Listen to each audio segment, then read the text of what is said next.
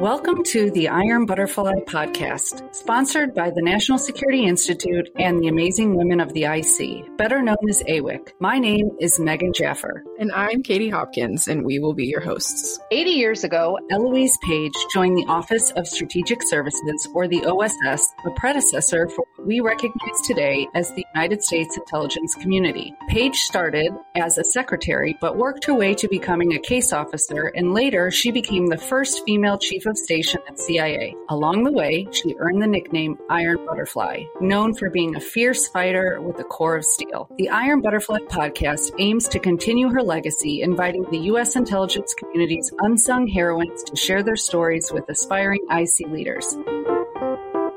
On this episode, we are joined by Teresa Shea. Teresa is a recognized leader with more than 35 years of public and private experience in intelligence and defense. She served as Executive Vice President of Technology and Director of Cyber Reboot at In-Q-Tel. She joined In-Q-Tel after a distinguished 32-year career with the National Security Agency, NSA, where she held several key leadership assignments during her career, culminating as the Director of Signals Intelligence. Teresa is currently the president of OpalNet LLC. She serves on numerous boards and is an advisor with a passion for a safer and more secure nation. Teresa, welcome to Iron Butterfly. We are so excited to have you on with us. As you probably know, we start each of our podcast episodes the same way. So I'm really curious how you found yourself in the intelligence community.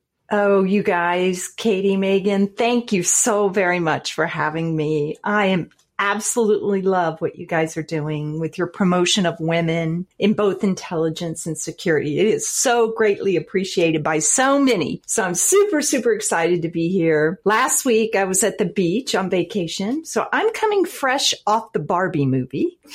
And I wanted to say that finding NSA, this is going to sound really strange, was like finding Barbie land for me. I was a student at Georgia Tech in electrical engineering, and my boyfriend, who's now my husband for 41 plus years, was a co-op for the Central Intelligence Agency. And so I was looking for summer work close to CIA headquarters, and NSA was recruiting on our campus. So I went there to work between my junior and senior year and really got hooked on the mission. You probably hear that a lot, but the work was super cool and the people were just genuinely passionate about what they did. It was a very close community. We did a lot of social stuff together. So after I graduated, got married, had my first child, I ended up going back to NSA. I ended up staying there 34 years. You know what's so interesting about NSA is that not very many people know about what NSA is or what it does, or that they think they know what it is and what it does. So I was wondering if you could compare NSA to other intelligence agencies, and what assumptions or misconceptions do people have about NSA? A lot. Let me just start by saying, I think today there are 18 different organizations that make up the intelligence community. So I'm not going to compare NSA to all 18 of those.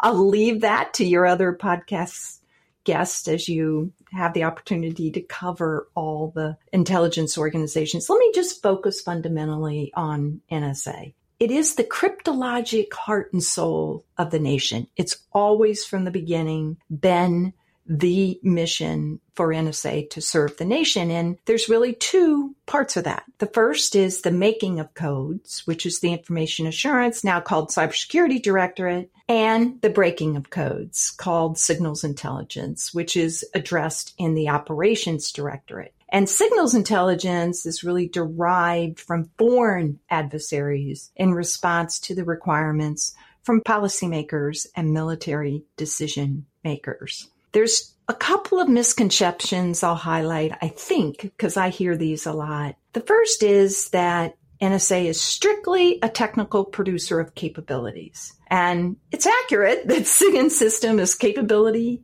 based, but the job is really to produce actionable and timely intelligence. And to produce that intelligence, you need a multi-talented team that includes the language professionals, mathematicians, analysts, computer scientists, and engineers. And I think a lot of times there's an underestimation of thinking I can't work at NSA because I'm not an engineer, I'm not super technical. No, actually, we need a lot of different talent. So that's one. The other one I would mention is this misconception that NSA is spying on Americans. The truth is that NSA has always held privacy and civil liberties as an imperative. But you may recall, maybe not, but back in 2013, there was a huge classified data leak by Edward Snowden. And President Obama, after that, formed a very distinguished, I think, investigative committee to dive deep into NSA operations. And one of those members was Dr. Jeffrey Stone, who's a law professor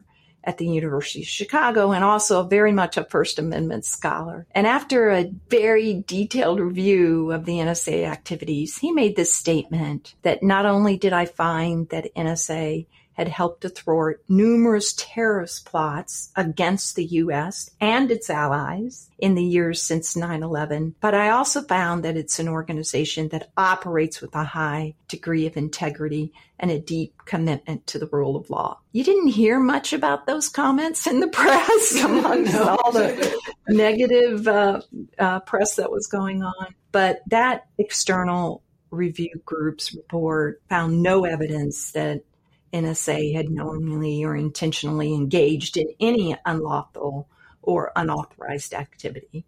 And to the contrary, quite frankly, had very carefully crafted internal procedures to ensure that it operated within the bounds of the lawful authority. And today, and this was a very good outcome of all of that, was the formation of the Privacy and Civil Liberties Office, which issues public reports on the operations of NSA for that real important purpose of increased transparency. That is such a cool answer. I didn't know any of that. And I also think even what you said at the beginning about just what NSA does and the types of people and capabilities, like I feel like liberal arts listeners everywhere just sighed a sigh of relief because there might be a place for them. Absolutely, there's a place for them there because you do need, a lot of times consistently, the liberal arts talent is underestimated, but I am here to tell you it is vital to the ability to produce intelligence. And it's an end-to-end process. And those analysts are on the pointy end of the sphere, serving the customer, answering the questions, figuring out from the data what the intelligence really is. That's so cool. So, Teresa, you mentioned that you had just a really long career at NSA. I think you said 34 years, which is really amazing. What kept you there for so long? Yeah, that's simple. It was the mission and the people. As we talked about, NSA is part of the intelligence community, but it's also part of the Department of Defense. It's a combat support agency, like others, that, provide real-time support to our troops around the world. People at NSA shared a real strong passion for the mission because you're not going to get rich working in case anybody has that misconception, let me just straighten that out for you right here. But they do make a difference for the country and consequently share a bond that I think is unique and special, that greater good. And the one other thing I'll share with you is when you retire from a long career in the DoD or the IC, you get a lot of mementos and awards. I'm talking boxes. And there's only one that I really keep out today. And it's a letter that actually came from a military officer in the field who wrote to me when I was a sitting director, thanking us for saving the lives of his platoon because we warned them of an attack. And it actually, made the difference life and death for his entire platoon. So, it's things like that that really kept me there. Wow, that's pretty powerful. Yeah. Over the course of your long career, you found yourself in positions leading others, sometimes thousands of others, who look to you for vision, strategy, execution, results, and most importantly, their value proposition. So could you tell us and tell our listeners what positions you held and what lessons you learned? Megan, you're making me sound really impressive. You are. Thank you for that.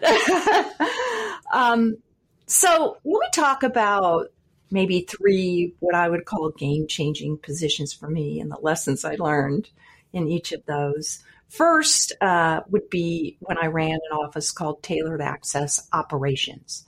And that was in the early days of computer network exploitation as a source of SIGINT from our foreign adversaries. It was, and still is, very technically sophisticated and fraught with policy and legal landmines. So I really learned early on to surround myself with people that were a lot smarter than I was. And not only that, but to listen intently to what they could teach me and what I could take away from them. Many folks today look back on those times and call it the golden age of SIGINT, but I recall it being very hard work with very long days, every day by very smart people. And then I was honored to follow that position with a senior liaison officer position in London. So this was just a fabulous experience, being able to work out of the American Embassy in London, downtown London, and learning so much from so many of the diplomats who spend their career really working in foreign countries. The first lesson I learned, maybe the hard way, was that as a liaison officer, networking and social engagements are essential. So they are the foundation of cultivating those relationships, and the relationships that build trust, an essential part of a partnership, right? We can all agree with that. It matters where people sit at the dinner table. And it matters what wine you serve, because people aren't going to linger over bad wine. That's a good lesson. Yeah, it's a good lesson. Always serve good wine. People enjoy it more and they stay longer. And then when I came back, I was a SIGINT director for 4 years, running the worldwide operations there. And you really learn quickly about stamina and perseverance are essential. Every day you got to be on your game because there's a crisis somewhere in the world. Trust me. Right. So here's a key lesson that I hope everybody already knows, and I'm just repeating, but you've got to take care of yourself to take care of others. And the second thing I would say is you need to trust your team and delegate not just tasks, but decisions and responsibilities. They may not do the things the way you would do them, execute them, but part of your responsibility as a leader is growing that next cadre of leadership. So you leave the organization in a better place than when you found it. I've heard a couple of people, actually another senior leader named Teresa, that said the same thing, that it's important to take care of yourself before you take care of others. And I wonder, could you tell us one thing you do to take care of yourself? Oh, yeah. Yoga. Ooh. Let me just tell you this quick story. And when I was the SIGINT director and we were working, like I said, a lot. And my team, my leadership team was working a lot. And I met with, we had a health organization there at NSA, and just fabulous nurse who said, you guys really need to bring in an outsider and learn a little bit more about how to be healthy as you're leading this organization, because we need you. Yeah. It turned out that many of a couple of my team leaders had serious health problems that they weren't aware of. And going through that process made us more aware. And the trainer, the one thing that he said that I'll never forget is he said, you all think you're very important. And you are, but you think you can't be away from here. He said, give me 20 minutes a day do something for yourself 20 minutes a day. I don't care what it is, whether you're exercising, whether you're sitting in a bathtub drinking a glass of wine, but spend 20 minutes a day on yourself. And ever since then, I've really tried to practice that. Some days it's hard, but I find that I do get that rejuvenation when with that little bit of time. Yeah. It makes a difference. I love that. What do you do? What do you guys do? So Katie's looking at me with her eyes wide open. So I love to be outside. I think being outside regenerates, or, I get energy from that. So I now have 3 dogs. I know how that sounds, but taking them out for a walk really kind of just, I don't know if it's the air, or it's looking at the trees, or it's being with the dogs, but it gives me a reboot. What about you, Katie? I think I actually, during COVID, started a sort of ritual. I love the mornings, partly because no one really bothers you in the morning. Like, morning is sacred time. I used to, pre-COVID days, like roll out of bed and roll into the car and like roll to work. And it was like, I was always impressed how fast I could make it door to door. And then during COVID, we had to do some shift work. So I was up at very early hours of the morning. And I actually started, weirdly enough, making myself breakfast and like actually leaving time to drink make a nice cup of coffee and drink my coffee, weirdly enough, at 3 a.m. is when I started this ritual.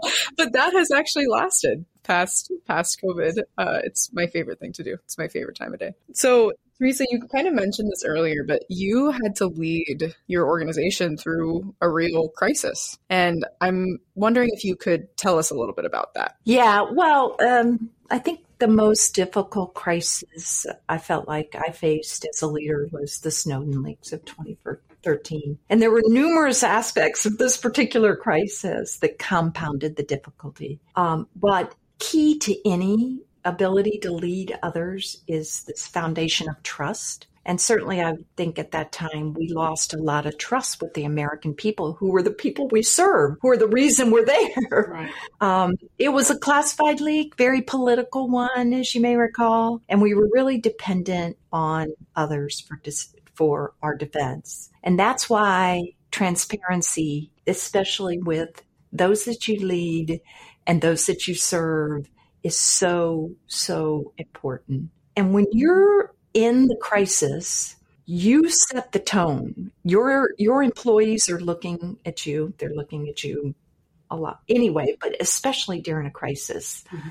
And so I always tried, Katie, to smile a lot, which was hard. And always, and I built this on the foundation that I already had, but every act, despite how bad it might have gotten, had to be an act with character, integrity, and I think most importantly, competency, and demonstrating that because your actions speak louder than your words.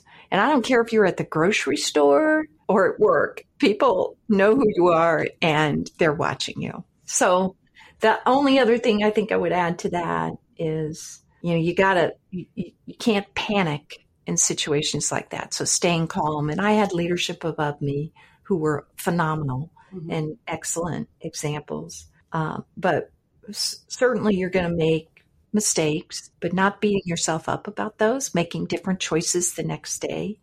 That was one thing that as more information became available, we were able to do as a team. I'm a lifelong learner, student of leadership. And one of my favorite leaders is Winston Churchill, maybe from my time in London. I don't know. I really feel an affinity for him. The way he led during World War II, he never gave up. And consequently, I think we're in a better place today as a world. So I look to strong leaders as examples and strength during those times as well. I love that answer. I'm curious if you found it difficult when you were unable to talk about what was happening at work when you came home. Like, how did you, I feel like when I have a bad day, I go to my husband and I say, this happened and that happened and the other thing happened. Like, what do I do? How did you handle that?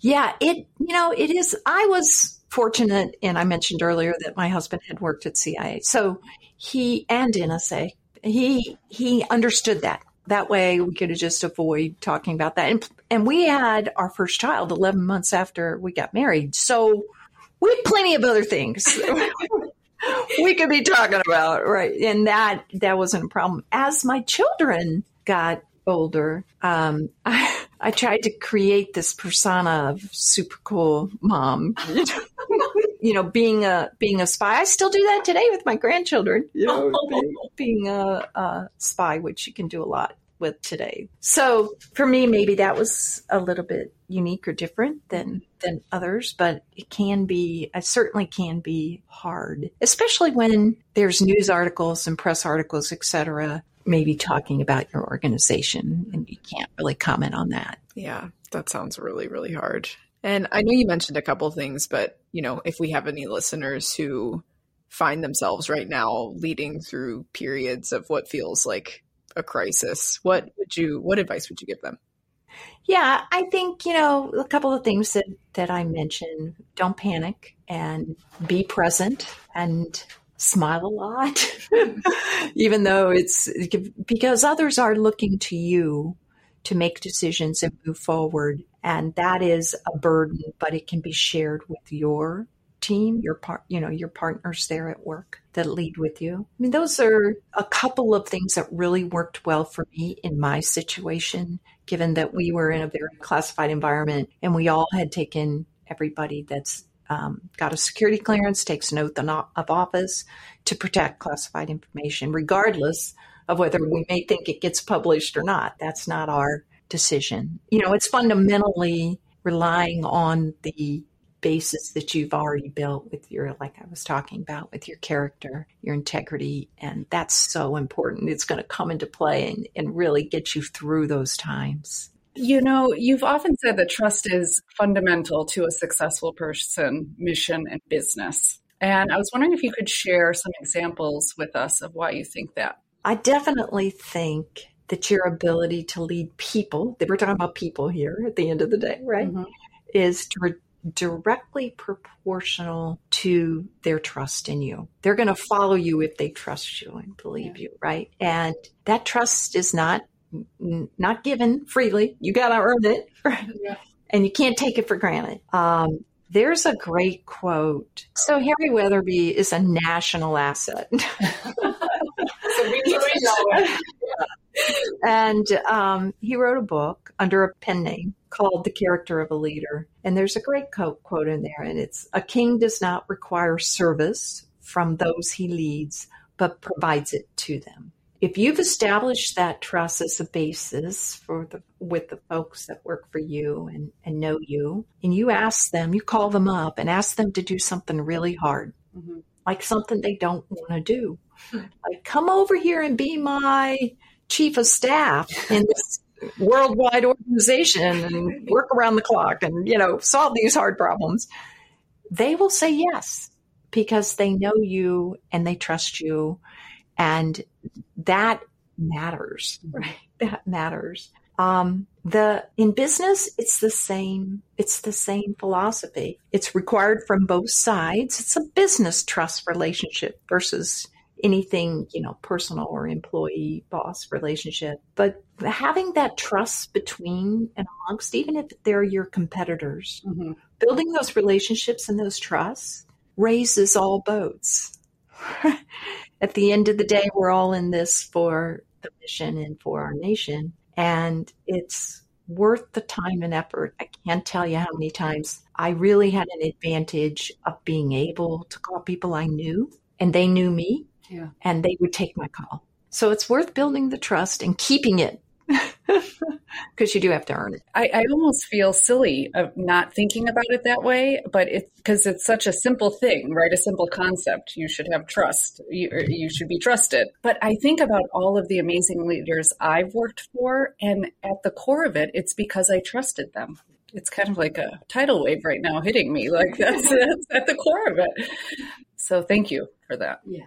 So, Teresa, you also, following your time at NSA, you have spent time a variety of other places. So you were at InQtel, which is a nonprofit venture company, Raytheon, which is a profit and loss business. And now you sit on boards and you consult and you mentor and many other types of businesses and organizations across the community. What would you say you've learned from just these different lenses and experiences across industry, government, nonprofit, across the community? Yeah, wow. I would say I've learned a lot and I'm still learning because there's a lot to learn out there. Let's start with who you work for really matters. I think you guys all know, that.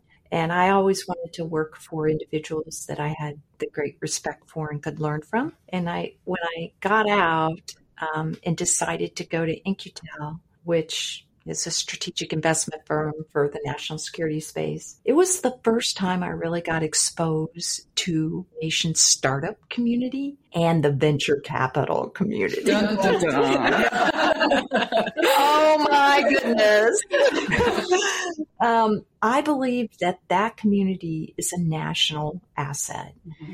And, it shouldn't be underestimated or undervalued because it's really the talent and the money. Let's not underestimate the money that the venture capital world pours into our innovation. I mean, they make a lot of money too, but they do pour a lot of money into dun, dun, dun. fueling our country's commercial innovation as well as for the government. So I'll just say, that experience was phenomenal. And I just give lots of kudos to those passionate entrepreneurs. We need more. Raise your children to be passionate entrepreneurs who are building a better future for us and the investors that support them. Switching then, I decided from InQtel, I really wanted to go to work for Raytheon. I had been on their advisory board and I wanted to learn how to run a profit and loss business. And up my alley is cyber. And so I did take a position with Raytheon running a business called Codex, Cyber Offense Defense Experts. Learning the contractor side of government business was both surprising and I'd say alarming. Oh, wow. That's not what I was saying. I don't think there's many government employees that really appreciate what happens on the other side. Mm-hmm. Alarming because there's a lot of government impedance for good reasons, policies, laws, etc., to delivering outcome by the contractor. It was greater than I had anticipated. And so we aren't going to go down that pathway about talking about the acquisition regime, but suffice it to say, yes, let's affirm it needs to change. And surprising, I think, because as I said, when you're in the government, you really have no idea what it takes to win work with the government. And most notably, the cost of, the amount of money that goes into winning work, I think is just an unknown. It would be good if we could get some more transparency between the government and the private sector on that. One of the things that was, key to, I think, my success there running the P&L was having a phenomenal finance partner as well as a business development partner, which I didn't really know very much about until I started running this business. And I had both. So that made my life much, much better. And the last thing I'd say about Raytheon when I was running the P&L was I always put the mission first. That's what's in my blood. Yeah. And you know what? If you deliver results that matter, your business will succeed. So that was sort of the bottom line. And we had a lot of great talent. And then, now I'm reinventing myself, I feel like, again, and having the best time, especially with my 5 grandchildren. Wow, that's amazing. I love the fact that I can control my schedule and decide, what activities my time goes. My passion is in, our national security space. And so it's always the focus of the work that I pursue. And being independent really requires you to rely on your networks. So build those networks along the way, because you're going to be surprised at how frequent and often you use those networks long into your future. I think that's so awesome. And, that's how I know you, is that, through networks. And I've always seen you at networking events, and you always show up, and it's awesome because not everyone does. And it is really important. I think that's how I've gotten through my career. I think that's how Katie's gotten through hers. It's all about, you can't, undervalue that. I think it's everything. Yeah. It's hard as I'm an introvert, and it's hard as an introvert to kind of make yourself go. Yeah. But every time, especially with like AWIC, which I love, every time I do go, it's just so rejuvenating. You were talking about that earlier. Yeah. It can just, because you've got this shared common value system, and, you want to help each other. And it's just, I just find it just awesome. Well, I would argue that, that's when you should go, because despite what I think a lot of people who know me think, I am an introvert too.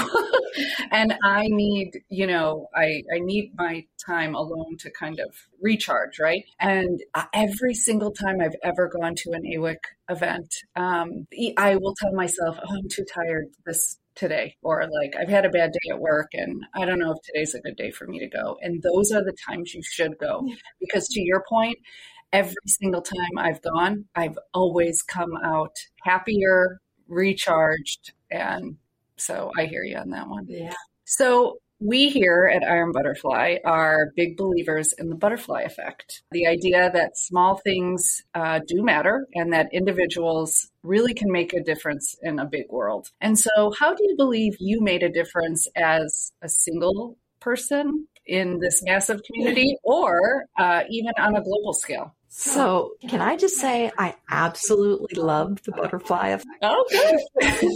You can absolutely say that, yes.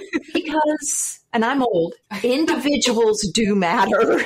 They do make a difference. And there's this, it makes me think of this great poem that I love by Michael Joseph's son. And it's called What Will Matter? And it is fundamentally about living a life of significance. Now, the point in his poem is it's not about your success, but your significance to others. Mm-hmm. And you make a difference, Megan, as a single person, with every act of integrity and compassion and courage or sacrifice that empowered or encouraged others. So one of the things I've always tried to do is strive every day to impact just one person, hopefully more, but just one, so that, when I go to bed at night, I can think about, I believe that this one person will make a difference for someone else. Mm-hmm. And we build this ethos together that we want built, and it grows. So it's about creating that culture. Culture is so important, and the environment, that safe environment that we desire. And I did that with every organization I worked in. It's a lot of hard work. It takes you have to start at the bottom of the hill every day. But I think you guys have done that, exactly that, with both AWIC and now with Iron Butterfly. So, your impact and influence grow as you take on greater responsibilities, and you have bigger and bigger things that you got to be responsible for and get done. But remembering that fundamental point that you have in your butterfly effect, that individuals make the difference. We're going to change this world. So, Teresa, as you know, we are nearing the end, and we end each of our podcast episodes with the same question, which is in keeping with the name of this podcast, Iron Butterfly. If you had to give yourself a code name, what would it be and why? Oh, Katie, you are not going to be surprised. This was a super easy question for me. Nobody says that. No one has ever said that. Do you know who Jinx Johnson is? That's my code name. All right, so let me clue you in. Yeah. She was the character that Halle Berry played in the James Bond movie Die Another Day. Do you remember that movie? Yes. Do you remember that she was an NSA officer? And she was the most flawless operator. She saves James Bond's life multiple times in this movie. And it was just awesome, awesome fun. And so, as we were talking a little bit earlier, but since you spend your entire career not able to talk with others about your family and friends about what you do, I'd always refer to Jinx. Hey, that's me. That cool looking Halle Berry in her bikini with her knife strapped to her thigh. Where they'd be like, "Oh, right, Teresa. Right." Like, you are nowhere near that. That is your alter ego. That's like amazing. I love that. Fun, right? Yes. And you gotta have fun in your life. So that would be my code name, Jinx Johnson.